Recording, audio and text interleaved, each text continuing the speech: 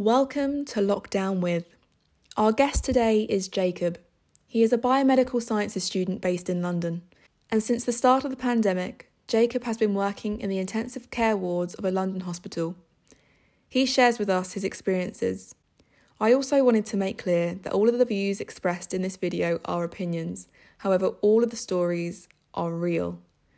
Of all of the interviews I have conducted as part of this Lockdown With project, this one in particular is important. It really does provide a window into the realities of the COVID pandemic from inside a hospital, and it's not all pretty. But I hope from listening to this interview that we can all appreciate the work that is going on behind the scenes, the work that we don't really get to see, the work that NHS staff are doing on a daily basis to save the people that we love. But at what cost? I'm Rebecca, and this is Lockdown With.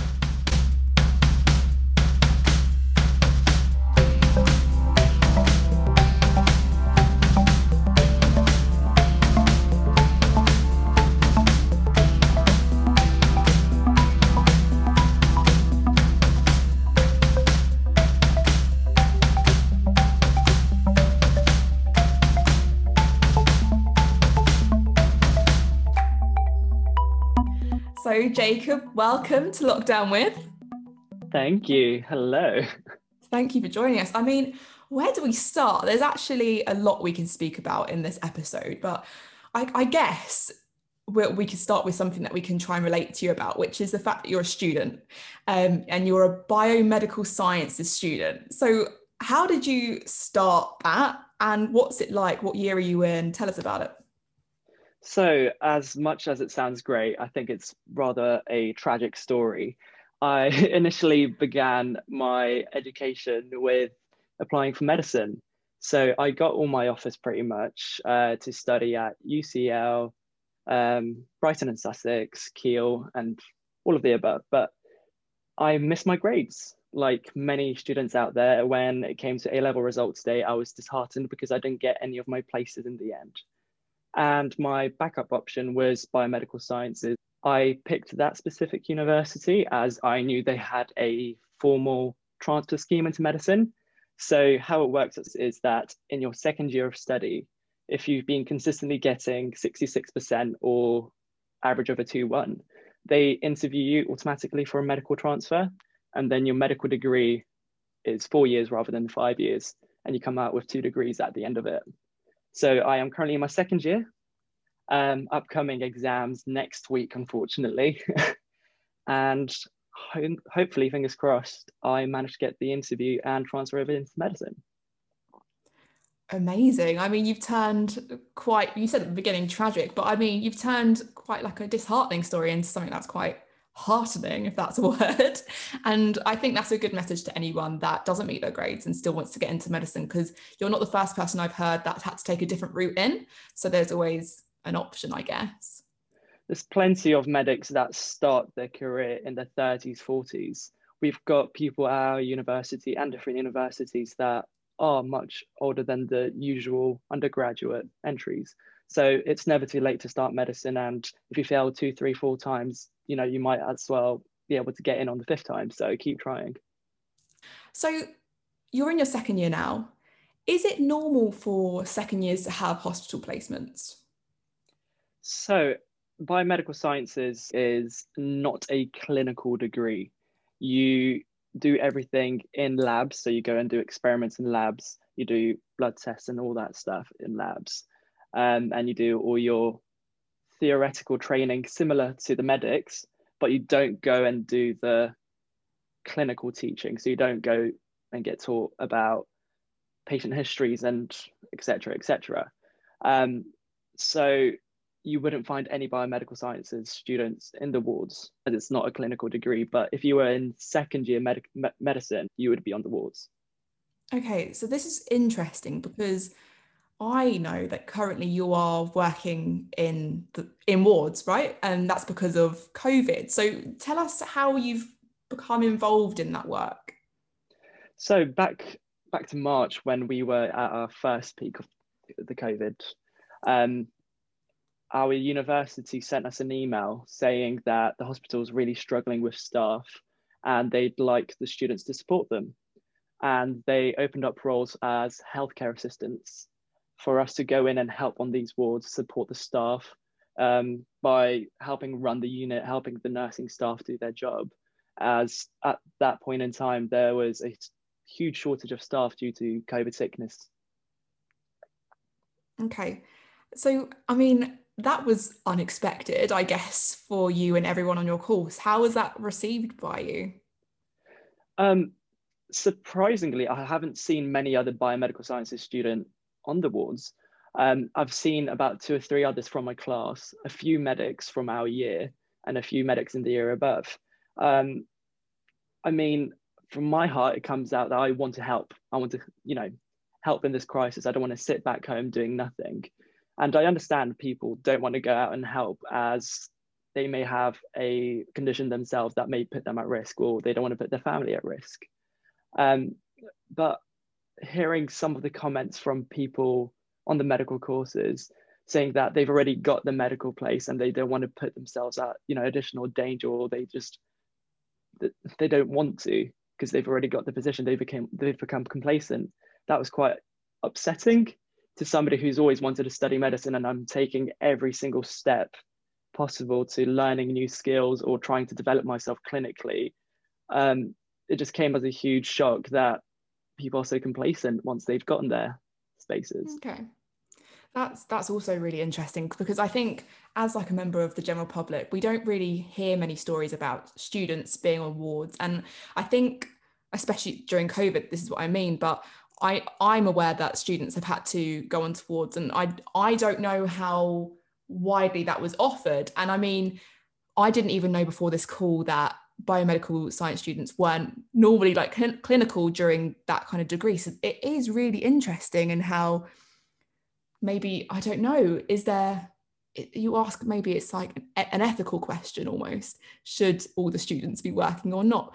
But I mean, I guess to move on to what it would normally be like for you, you wouldn't normally be doing the clinical stuff. So how are you managing to continue with your course in general? So during the first wave, I took all my learning material and I did it all on my breaks. See, I stuck with doing night shift, and back then I was doing 3, 4, 5, 6 night shifts a week, with a few days break in between. And that meant I didn't really have much time during the day to study because I was sleeping. So I took all of my revision materials and I was just there on my breaks, or whenever there was a quiet period on the ward, I just sit there typing away, writing up my notes and studying.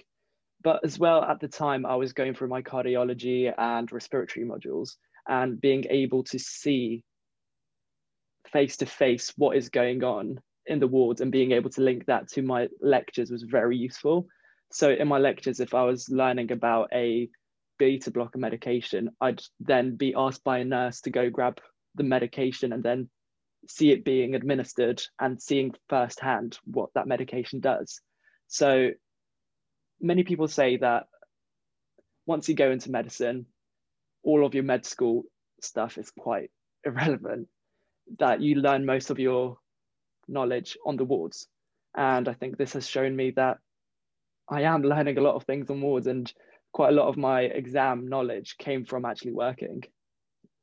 And that's amazing. So that's a great experience for you. That's just kind of, I mean, I'm quite a spiritual person, so you kind of say, oh, it's kind of like divine timing. It's just perfect for you. Exactly. So that's great. You said at the beginning though, because you want to transfer onto the kind of medical course, that you need to be getting, what is it, 66% or a 2-1. So you've got that pressure already of having to achieve that for 2 years in a row. But now you've got this pressure of the COVID stuff on top and working these 3, 4, 5, 6 night shifts, or maybe sometimes day shifts. So are you still thinking you're going to reach your goal of 66%? I'm currently on a 73% average from my first year.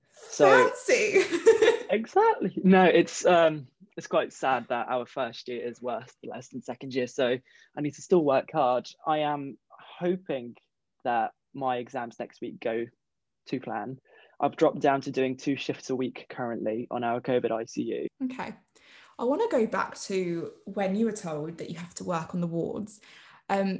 And that was obviously back in March, and that was our first peak of COVID. So I want to know kind of your experience of starting your shifts on the ward and what kind of things you were doing, what you were seeing? I think you mentioned that I had to start working with the wards. It was more of a volunteering opportunity. They labeled it as first. So this job was advertised as a voluntary experience, saying we need help on the wards. And then only when I got hired for that position and I went in for my training, they told us it's going to be a paid position. And nursing and every other profession in the NHS is banded. The payments are banded. So somebody on a band 4 payment is getting paid more than a band 2 payment. I was initially told that I was going to be getting band 3 pay. And during our teaching for that job, we were taught our basic observation skills, how to take care of patients, how to manually handle patients, et cetera, et cetera. But we were told that most of our learning is going to happen on the job, as I'm sure it is for many other jobs. It was quite a daunting experience, first of all, going into the hospital. We were all deployed into COVID ICUs at the time. And at that point in time in this hospital, there were many COVID ICUs, most of them makeshift.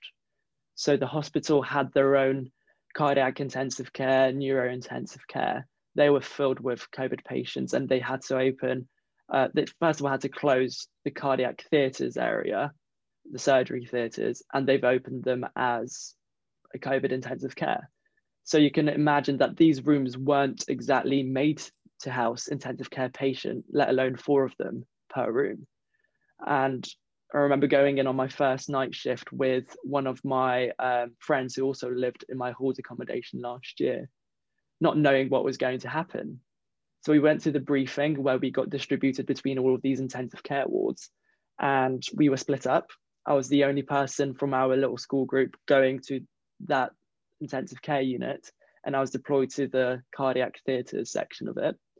And it was a very scary experience. We've heard all these bad things about COVID and how it's killing people. And here I am walking through a door that's had plastic shielded around it, saying no entry, communicable infections, stop here, beware, and all that stuff. I was told to don on my PPE. That was the first time I was ever putting on PPE properly, apart from the time I was taught it in the training sessions. And the corridor had a huge line in the middle dividing the COVID area before you enter the rooms and the clean area. So I stood on the clean area, putting on my PPE, shaking because I didn't know what I was doing essentially. And out came a nurse and helped me put on my PPE. She's like, "Yeah, you look great. Can't tell it was your first day or anything like that." And in I opened the door to the surgery theatre, and that was the first ever experience I've had with COVID, with intubated patients, with comatized patients, and any sort of clinical work, so to say. And I said, "Hi, my name is Jacob. It's my first day here." And straight away, without anyone saying anything, the nurse goes up to me and she says, "You need to go and do a deep suction on that person's lungs because they're choking on the secretions." I just stared at her right in her face saying, "Hi, again, my name is Jacob. I'm a new HCA here. I don't mind helping, but please can you show me how to do it?" So a lot of the work was very learn it, look at it, be supervised by a nurse doing it, and then help out as much as you can. As in intensive care, you need to have ideally one intensive care nurse to a patient. But at that point in time, with so many units opened and the hospital only having a set amount of intensive care nurses, they had to distribute them as much as possible. And it was already at the point of having one intensive care nurse to 4 or 5 patients, and having a registered nurse helping out, or a HCA like myself helping out in those bays to support the nurse that isn't able to do all her work by herself, as she has to split her workload between 4 patients. But after that night shift, I remember coming out with sores all over my face, sticking to my PPE, saying, "Gosh, like I've learned so much in my night shift." And that night I lost my first patient. That was the first time I experienced death, to be honest. I've experienced death in the family before, but never to that extreme of seeing somebody die right in front of me. And I just couldn't comprehend it. I just went home and slept just because I knew I've got another few night shifts afterwards. So you don't really get to recover. So you just sleep throughout your entire day. It sounds like a major baptism of fire. Because, For I sure. mean, what experience before your kind of first shift, did you have any kind of first aid experience or any other medical experience, like hands-on rather than just theory? Did you have any of that before? So I did my first aid course a few years prior to that, and I don't think you can count work experience as medical experience. I mean, I sat in a few open heart surgeries, but I wasn't doing anything apart from spectating. So this was a huge learning spike. It was such a learning curve. I came from only learning about ECGs in one lecture at university to staring at them all day long. So, like I said, all the medical experience came from learning it on the job. I came in empty-handed and took the best of what I could from there. Amazing. I feel like there's so many questions from this, in the sense that I mean, to kind of boil it down, you kind of went in as a member of the general public. Like, do you see what I mean? I mean that with respect. After the first peak, we worked together at Thorpe Park, right? We were in the medical team and we were dealing with first aid things. And I think that was a great experience and we can speak about that more. But I just, oh my gosh, I'm kind of lost for words because I think a lot of people understand that we need more staff on the wards, but I don't know how many people know about what type of students there are in the wards and what experience they've had in the past. And I don't think it's a scary thing. I think something to stress is that even though you kind of did come in as a member of the public, but you're on like a medical theory course, like that's, I fully respect that. But you are kind of supported and you were kind of shown what to do, right? Kind of supported and kind of shown, but I guess the NHS was at its breaking point, and any help they could get was the help they could get. They had to make do with what they've got. If I didn't come and help that nurse that night, who knows how many more patients could have died in that room because she couldn't give them the care that they needed. Mm. How many other students were with you on your ward? Were you the only student? So when at the beginning, when we had 4 cardiac theatres loaded with 4 or 5 patients each, we started off with having 1 HCA or 2 HCAs just dotted around. And I learnt all of my HCA work, which essentially was not supposed to be in the, I mean, it was supposed to be in the cardiac theatres helping the patients, but we were also responsible for stocking up the unit, making sure everyone got the equipment they needed from the storerooms back into the bays.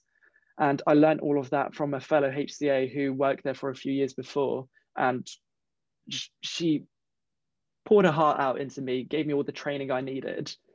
And then only later, when we managed to get more staff from the school community, from our hospital, I mean, from our school, I started seeing familiar faces, working with familiar faces. And finally, we got 1 HCA for each bay. So you'd sit outside of the bay, waiting for instructions from inside the bay saying, I need propofol, I need this, that, I need this and that. And all you do is run back to your little storeroom, get it for them. And if they needed help inside, you'd go in then and help. But that was only towards much later when they had a bit more staff.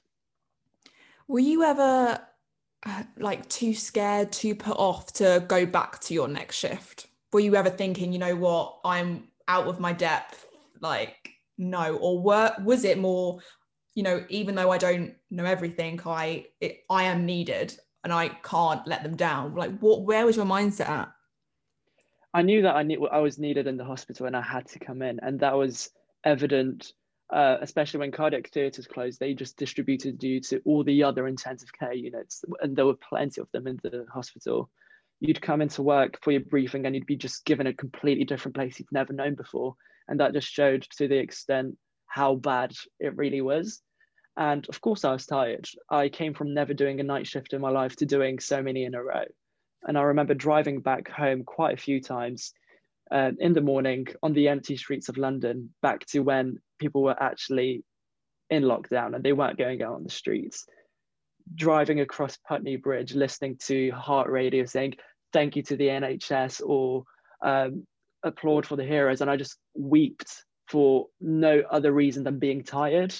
I just was so physically and mentally exhausted from working those shifts that I just cried for a solid 10 seconds, stopped, then had a song come on the radio that was Coldplay or something. And that caused me once again to explode.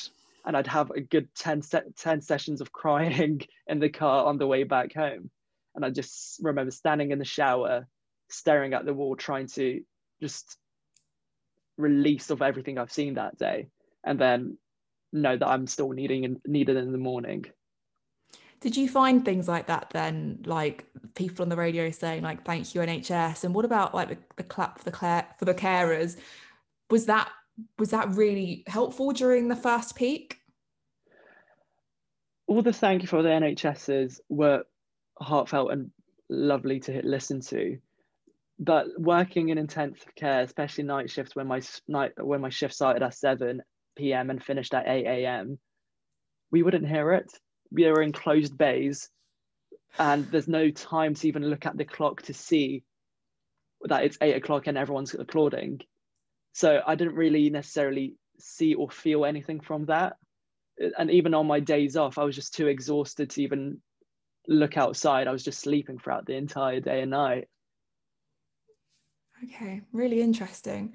And one of the questions that we were going to ask, I know you said you would be keen to answer, is how through the pandemic your job changed. So you had the first spike, it kind of lulled out, and now we've got the second spike. So talk to me about how things changed in the hospital, how your roles changed throughout the whole pandemic.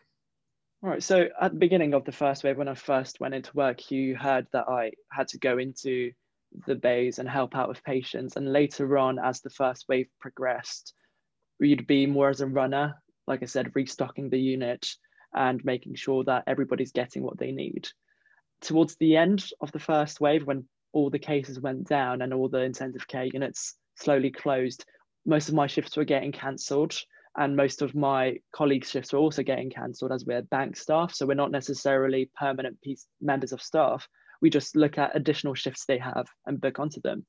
And we saw that five out of every 6 shifts we've done or we were meant to do were getting cancelled. So the workload severely decreased, and it just showed that we weren't really needed anymore, which is fine. It was a good thing to see that COVID was on its way out, and the hospital was kind of regaining its prior abilities to treat people.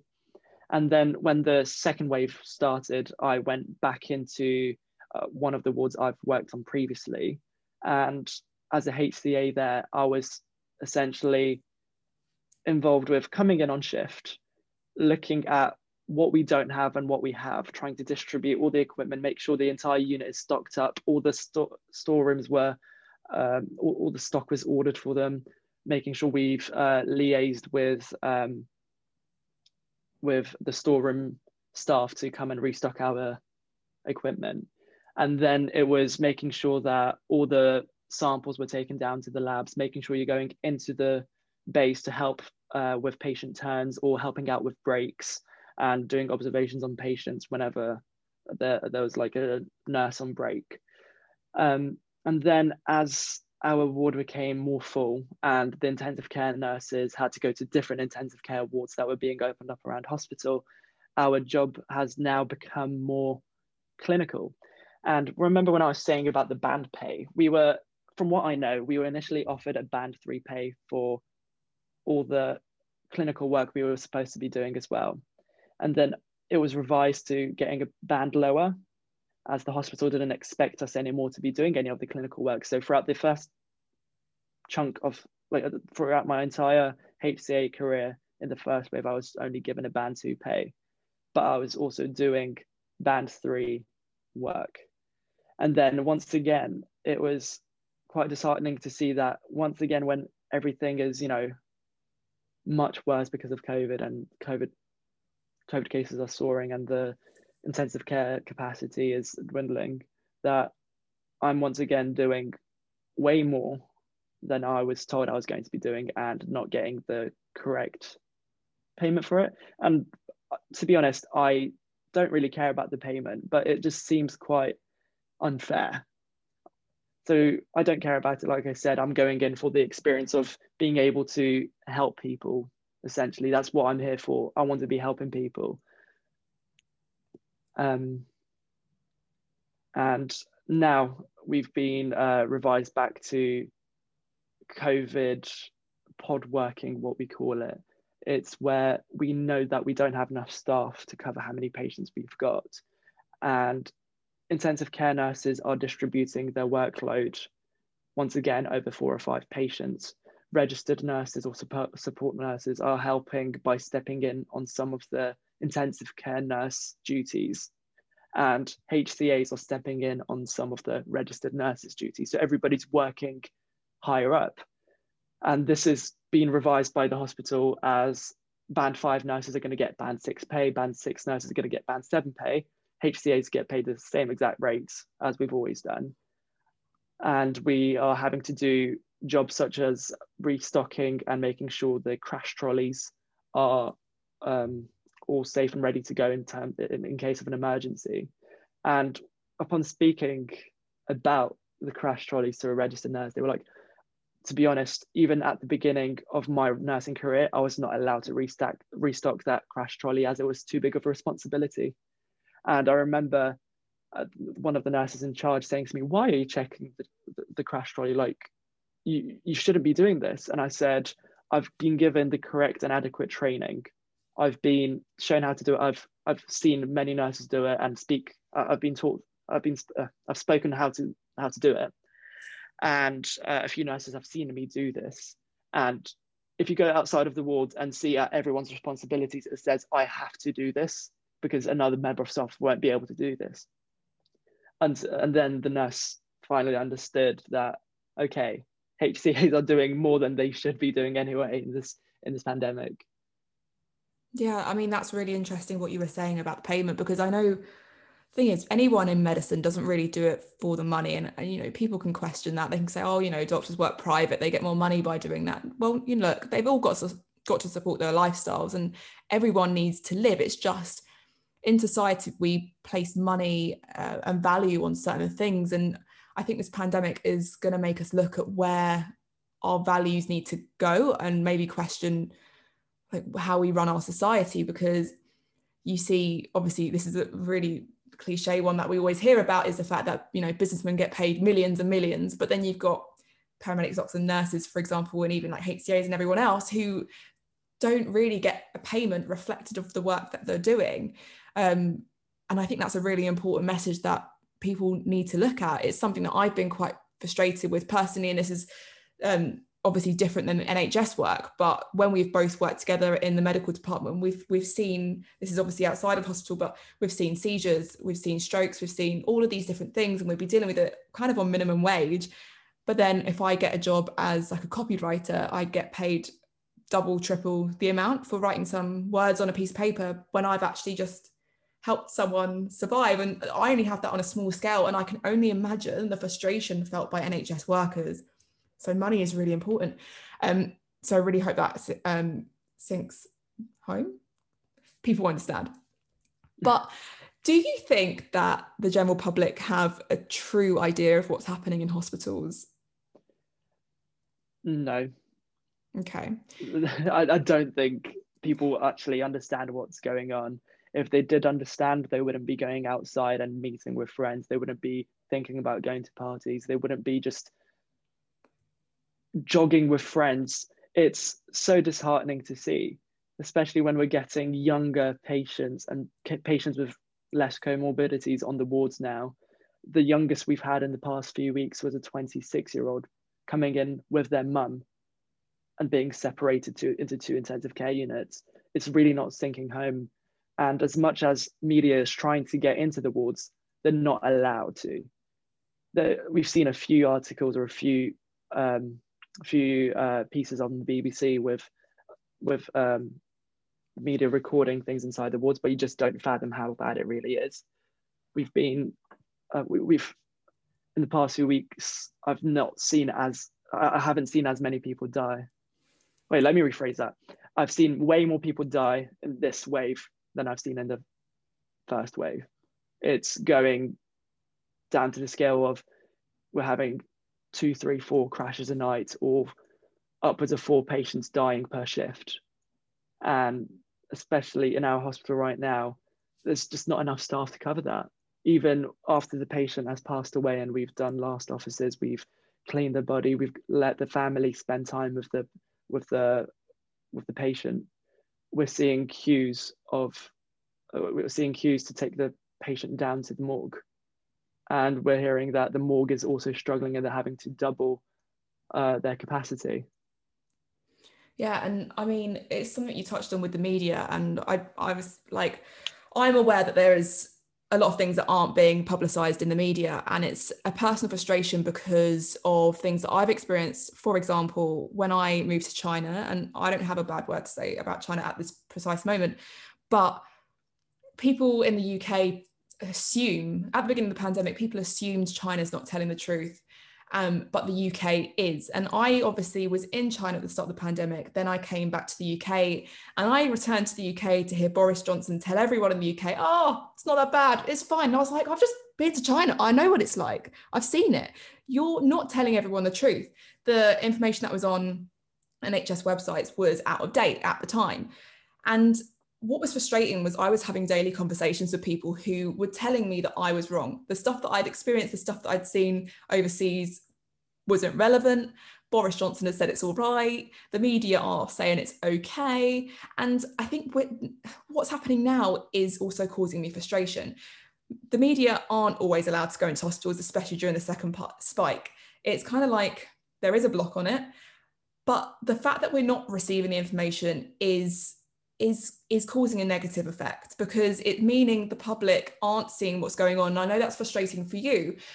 As a member of the general public that I haven't seen inside hospitals since, I'm relying on the media to tell me what's going on. I'm relying on interviews with people who on the inside who can tell us what's happening, but we are not being shown that. The problem is that the public are making decisions like I'm going to go for a run with a friend. I'm going to go and get a takeaway coffee. I'm going to do whatever with their friends, but they're basing that on information that isn't wholly true. And they're basing information that isn't the full story. So as much as I agree with you, I'm frustrated when I go out and I go around for my hour of exercise and I see people with their friends and stuff. That is incredibly frustrating for me. But at the same time, it's frustrating for me because I know what's going on in hospitals because I speak to a lot of people that are working within them. But the people in the park are going, you know what? I don't know if this is true.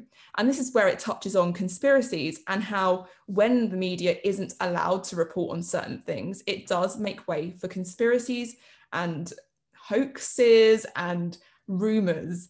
A lot of things we've seen are videos of people going into hospitals and saying, everywhere's empty. And I mean, okay, an example, I went into hospital a week ago for a blood test. I needed to get a blood test for something relatively urgent. It's not necessarily routine. And I went into hospital and it seemed empty. And if I was naive, I would have gone, you know what, this COVID thing isn't real. But this is what the general public are seeing. Unless they're going in with COVID or needing an ICU bed, they're not seeing what's happening.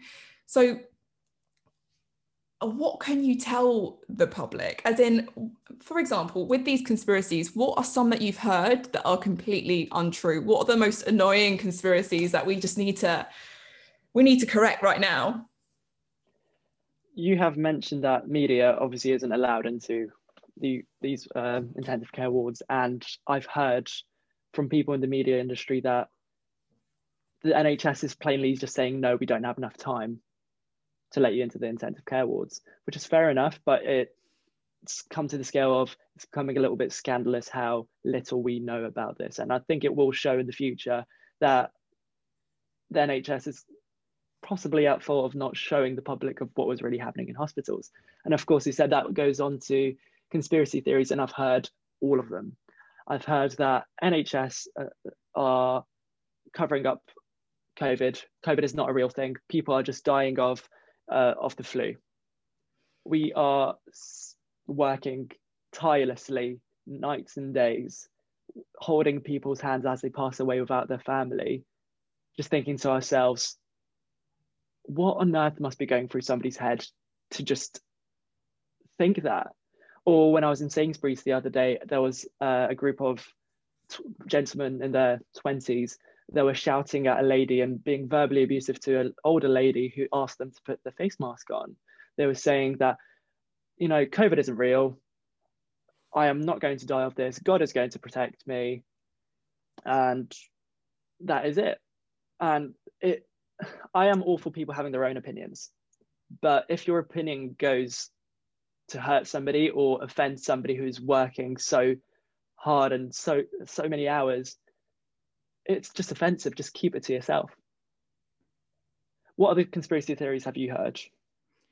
So obviously there are the ones where there is a massive cover up, as in the government. Oh, you know what? This is a great one. They're going, oh, there was a good one actually last night.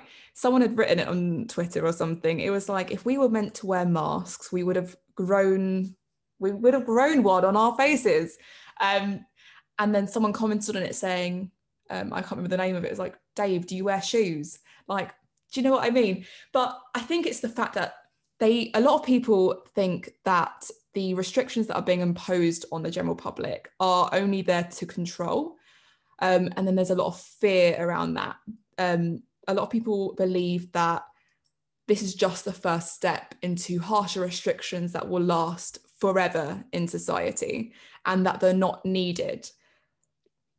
Any views on that? I think that those views, I understand where people can be coming from, but people fail to realize that we're in a pandemic. Shaking hands with somebody outside of a pandemic is okay, but now during the pandemic, it is not. Once we come out of a pandemic, everything will be allowed again. But it's during this time where people are, especially now, spiking, like the amount of people with COVID are spiking and the amount of deaths are spiking. People just need to realize that this is a temporary restriction. Just go ahead and just go on and take that restriction as everybody else is. Otherwise, you don't know who you're harming. If you don't put on a face mask in Sainsbury's, you may accidentally give COVID to an older lady walking past you just because you're asymptomatic and you're not showing that you've got any symptoms. Just respect that there's people out there working and trying to control this thing. I want to talk about the myth about, oh, I'm in my 20s, I'm in my 30s, it's not going to get me. And I think in the first wave, we saw that data kind of prove that to be relatively true. Yes, there were some people in their 20s and 30s in the first wave that were really badly affected. But obviously in the second wave, we've got a mutated version of the virus that actually affects people differently. Is it still true that if you're in your 20s and 30s, you are invincible from COVID? Nobody's invincible from COVID. That is the easiest way to put it. As much as we love to say that older people and people with comorbidities are at a higher risk of passing away from COVID or falling seriously ill with COVID, that is not true. There are more people in their 40s, 50s, and 60s on our intensive care wards than there are people in their 80s and 90s. And we are now seeing, like I said, more people with no comorbidities and much younger patients coming into intensive care wards and dying of COVID just because they thought that they were invincible. And what about those people that come to you and they say, you know what, I don't believe in it? Because some people outrightly don't believe in COVID, and okay, each to their own. But I know we heard a story from Obi when his interview comes out, he's mentioned someone that he treated recently.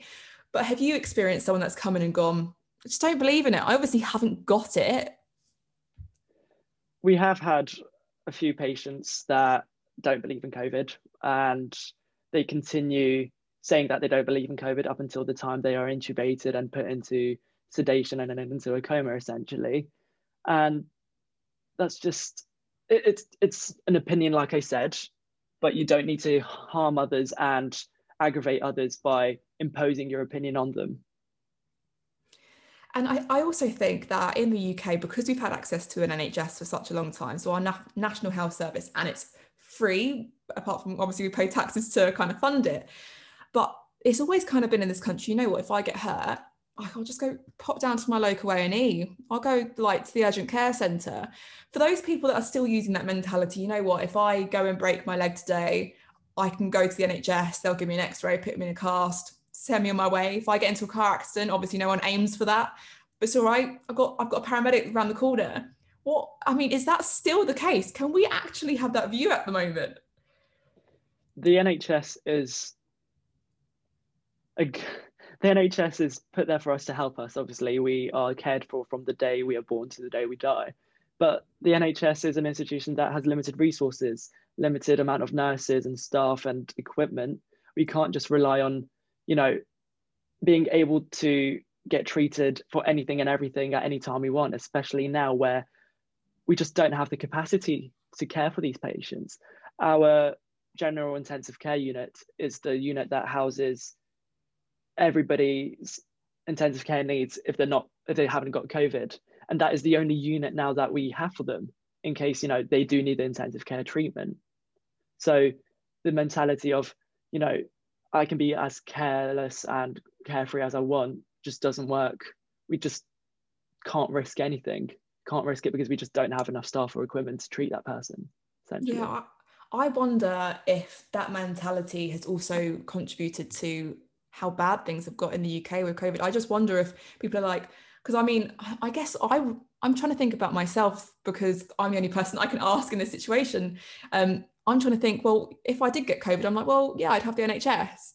And at the moment, I said this to mum, so mum, she's high risk, and she was questioning whether she should get the vaccination. She was like, should I get it? Should I not? I've heard a lot of rumours, and obviously there's a lot of conspiracies around this vaccine. But I said to her, you know what, mum? Like, I think, in my opinion, you should consider really getting this vaccine because I know you're saying that if you had COVID and you've got a lung condition, you're high risk.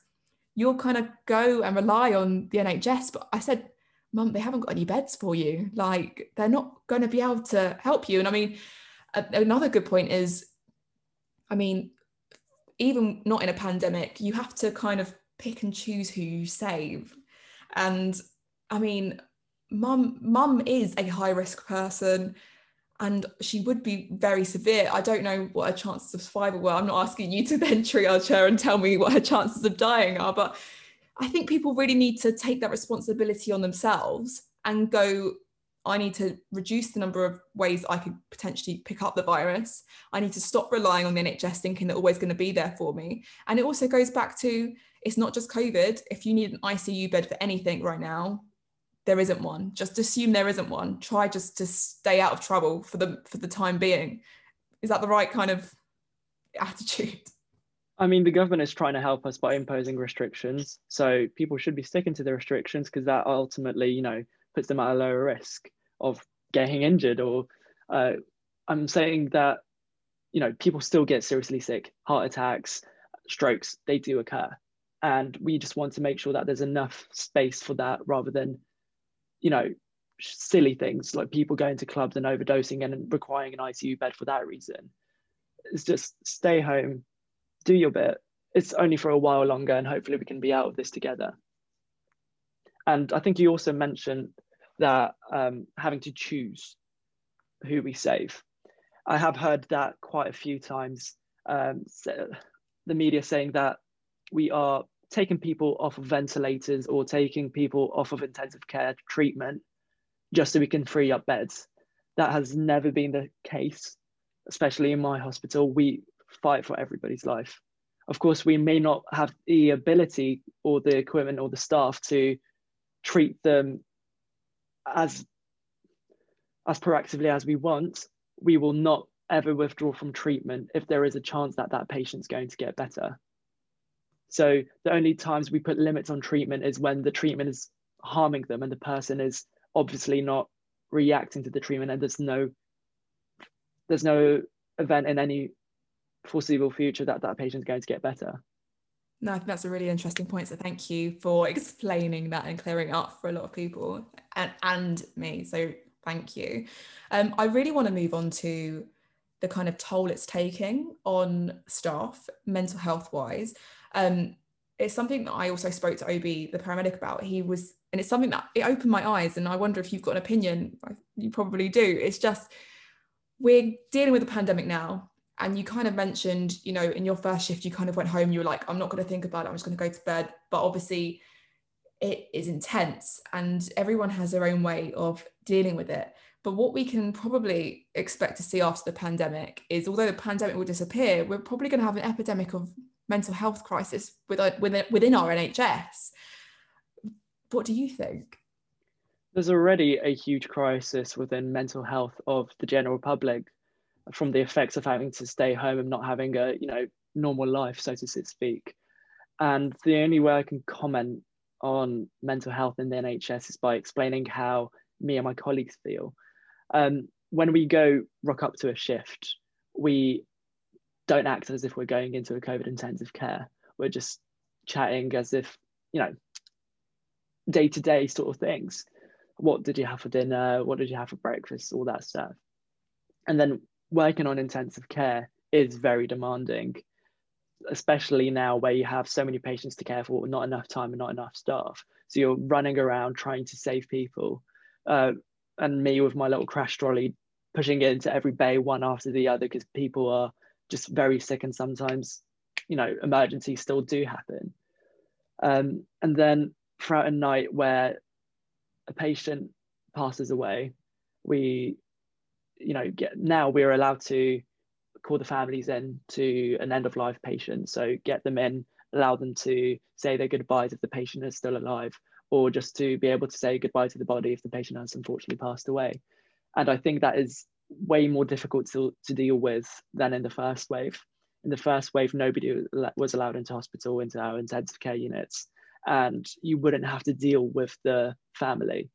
But one of the moments that strikes with me the most is a patient passing away, and an entire very large group of a family rocks up, and the wails and the screams coming through that room are the things that linger with you once you come off that night shift.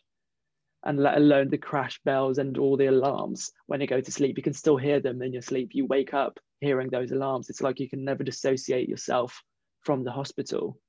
And of course, these are events that usually happen on intensive care units, but not to this scale.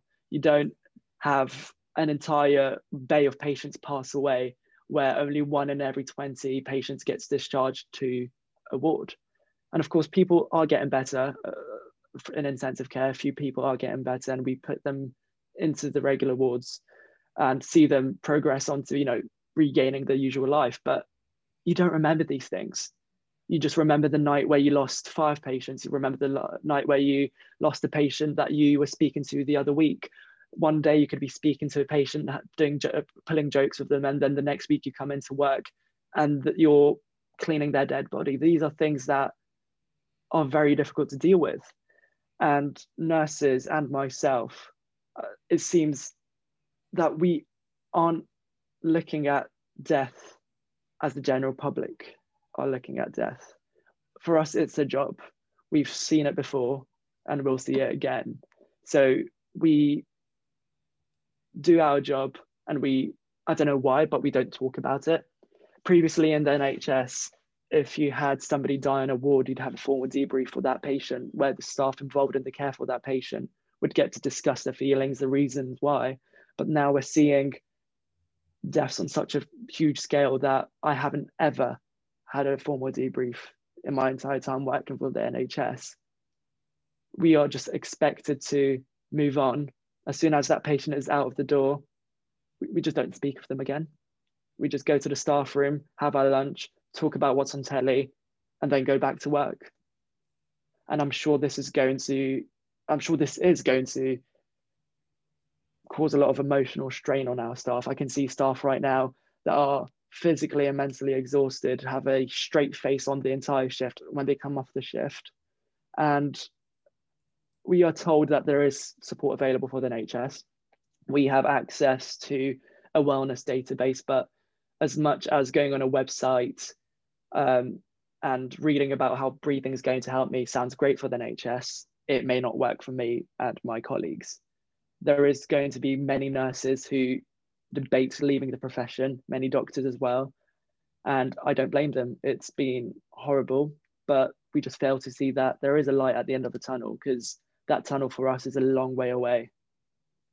The general public may go back to their ordinary activities out of lockdown, but we will still be there with the patients that have been brought into us because of the carelessness of the general public. The general public will go back to their normal lives, spread the virus asymptomatically, and then we'll have to deal with the aftermath again. How are you managing? How are you dealing with it? What are you doing to help your mental health? I am trying to distract myself as easily It as I seems can like a to. really common way.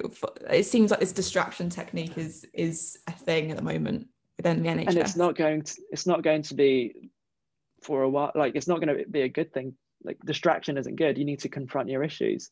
And as much as I'm revising for my exams, trying to distract myself, watching telly, cooking, and just making sure I don't have a second to think about the things I do in the hospital, it's already playing games on me. I'm irritable around my flatmates. I am, in low moods. I can tell that there's something wrong. So I've gone out of my way and I'm speaking to my GP, trying to get CBT, cognitive behavioral therapy, just to catch the problem before it evolves. And I want to say that to everybody else, like, make sure you catch the problem of mental health. And this is a difficult situation for all of us, but don't think you're alone. Just go out and get help, because it's not worth it. And I think I really want to try and get through to anyone that's listening that still doesn't realize how serious this is and the effect that it's having on you guys. It's not that you are weak. Like, the NHS staff are dealing with so much stuff. And I mentioned it in the paramedic one, and I'll mention it again. The UK is 5th in the world for number of deaths and 5th in the world for number of cases. And we're behind the four in front of us are stuff like the USA, India, Mexico. These are places with, India has 1.3 billion people in its country. We have 67 million or something like that. That is, the fact that we are so high up there is insane. And the fact that our NHS staff are having to deal with that proportion, it's the proportion of the population that are being affected by COVID, which is the issue in the UK right now.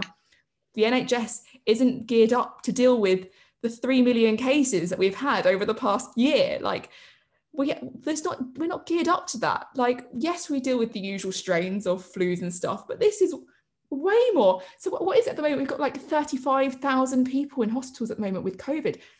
That is insane. Like, we haven't got enough staff for that. That's on addition of all the other stuff that the NHS are trying to deal with. So I think, you know what, I want to go back to the NHS clap for carers. And I know that, were you going to say something? I was just going to say that we are all so tired as the NHS and care workers and healthcare workers. We are tired. We want to go back to the pub as much as everyone does. There is nothing we want more than a haircut and a pint in a pub, or going out to a bar or club.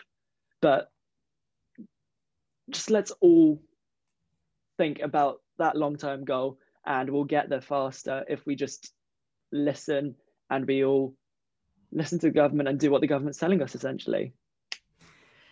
And the reason why I wanted to go back to the clap for carers and stuff is because as a member of the general public, I mean, I knew it wasn't going to, like, I don't know, like give you a massive push, but I guess I thought clap for carers, I thought that's a nice way of showing our solidarity. It's a nice way of showing that we care, because I think the first wave, I think most people would agree that we really did care and we really did want to get across to the NHS that, you know what, this is abnormal. You're doing extra work. We're sitting at home. Some of us are furloughed. We want to show our support. The fact that didn't come through to you is quite saddening, I think. And I think a lot of the public will probably agree with that point of view. And the fact that, you know, you're not being showed support in the payment of this. You're not being showed support in, at the moment, any mental health care, counselling stuff that should just be part of your job. You're not being shown it in debriefs. You know, it's just crazy. But I mean, you kind of did mention that listening to the radio and just, you know, thank you NHS, that kind of broke through a little bit. I mean, but this second wave is insane. I mean, we've had reports of people outside hospitals that are saying COVID isn't real outside intensive care units, and that's going to have a horrible effect on you guys if you can hear that stuff.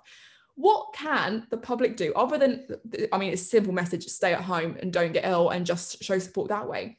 But is there a way that we can show our support to you guys? Like, is there anything we can do for you? Because I don't know how often the public asks that question. I don't know how to answer that question, Yeah. to be honest. We, like I said, we want it to be over as much as everyone else does. So, like I said, sticking to lockdown is the easiest way to do that. We don't expect people to be bowing down and, kissing our feet for the job we do. This is. But shall we? I can No, I arrange don't think you should. it. Thank you. I don't think anyone wants that. We are just doing our job and we just want to get back to a normal life. So that's it, really. I feel like I said this in the last one as well, we are indebted, and I don't know how to show that. And I think a lot of people are showing it through donating. I don't know if that's the best way of doing it. I think a lot of time people just throw money at things. Is it our place? I'm not really sure. I would love to find a solution. So maybe if you can't think of one now, then have a think, go away and then tell me. I'd love to think of a solution to just show people that are working in these intensive care units that we care, because I think we do. And I think also the media stuff, I just hope that people can really see the effect this is having and the effect that it is real, because then maybe people will start making more informed choices. Exactly. Like, I have enough stories from intensive care to write a book. Like, on some days I'm writing like a diary where I just write the date. Let me just read out one entry. Okay. On the 22nd of November 2020, so this was at the beginning of the second wave. Back in COVID ICU, not enough staff, not enough PPE, not enough equipment, running out of beds. Watched a very scared 88-year-old woman being intubated. History of breast cancer, and irregular heart rhythms. She was on Optiflow but not responding well. Her sats continued dropping, and all her arterial gases were all over the place. I thought to myself, are we doing the right thing by intubating her? These patients would pass away at home in fear or in panic or discomfort, but at least here they have some glimmer of hope. The next night of horrors, that patient just passed away. Yeah, and that's literally all it is. It's backwards and forwards of lovely patients coming into us, smiling and pulling jokes to us, and a week or two later just passing away. And I mean, this is your kind of diary at the moment, and what's insane about that is how old are you? 19. Oh, so people on the wards don't believe that. Not even the nurses. So for anyone listening to this, I want you to sit there and think back to what you were doing at 19. I'm going to do that now. What was I doing at 19? I think I just joined university. I think that's about the right year, isn't it? I think that was been my first year at uni or my second year at uni. I can guarantee you that my diary wouldn't have read Night of Horrors or whatever you've just said. And I wouldn't have written about all the people that I've seen die. And I didn't have to go through a pandemic, and I didn't work in the NHS. And that is really important. That was what I was trying to find in my notes. What I was going to ask is the fact that how old are you? Because that is insane.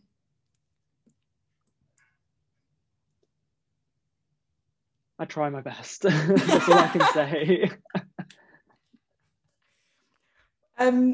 I think that is all the questions I have. I'm pretty sure we could sit here and talk about all the horrors that are happening during the lockdown period and all of COVID. It's not all horrors. It's not all horrors. Like, there are positives out of this. That, let's finish on some positives. Tell me some positives. Let's leave this on a happy note. Well, it's a positive that I'm learning all these things that medics in my subsequent year aren't learning, that I'm getting all this clinical experience so early in life, being able to speak to patients. And there are patients that come out of this. I remember specifically going up to a patient that was on her way out of hospital saying, "Hi, do you remember me?" And I remember speaking to her when she was, fully comatized and sedated. And she goes to me, she's like, "I remember your name. I remember your name. I remember your voice." And she's like, From when thank you so she was in a coma? Yes. Oh my So God. Yeah, she because I've didn't know heard what that was stuff. going on.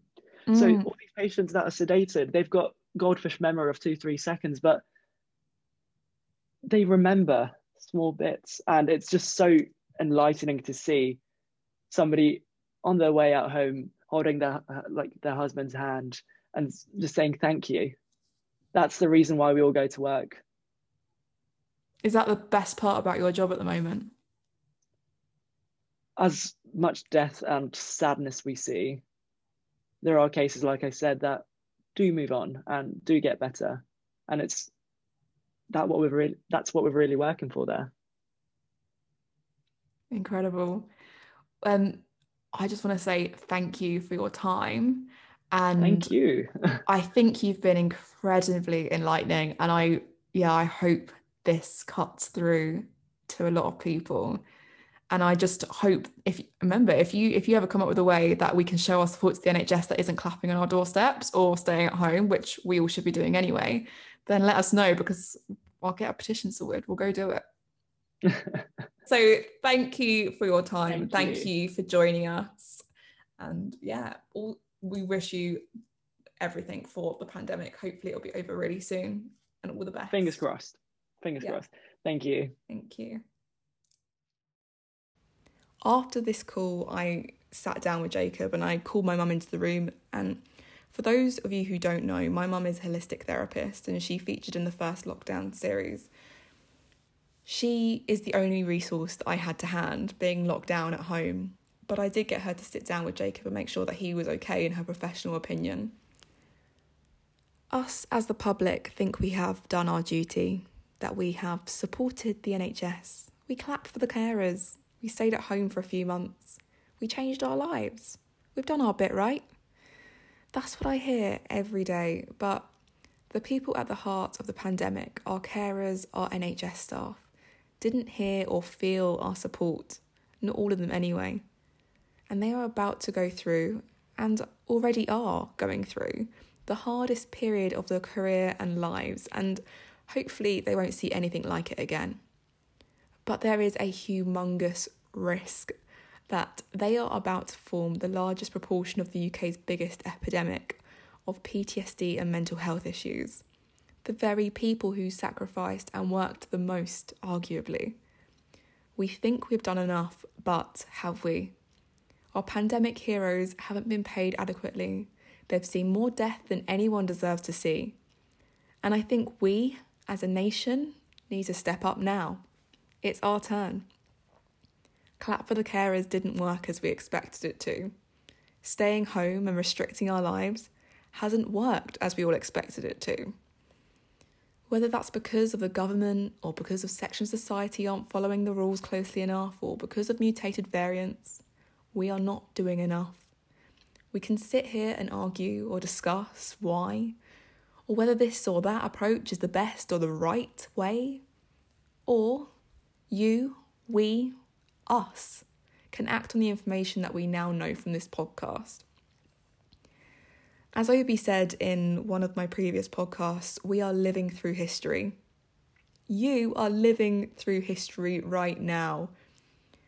It makes me so sad to hear a member of the NHS, a friend, and to emphasise a 19-year-old talk about how extracts of his daily journal are filled with death. I'd only expect to hear that in a war. It depicts wailing and screaming and hospital crash bells ringing in his ears even when he gets home. When we ask ourselves, have we done enough? Have we done enough to support our NHS workers? Have we done enough to support our country? Are we doing enough? I don't know if we have. I can only hope that when our NHS needs us, that we can help them as much as they helped us. That we can say that we cared for them just as much as they cared for us.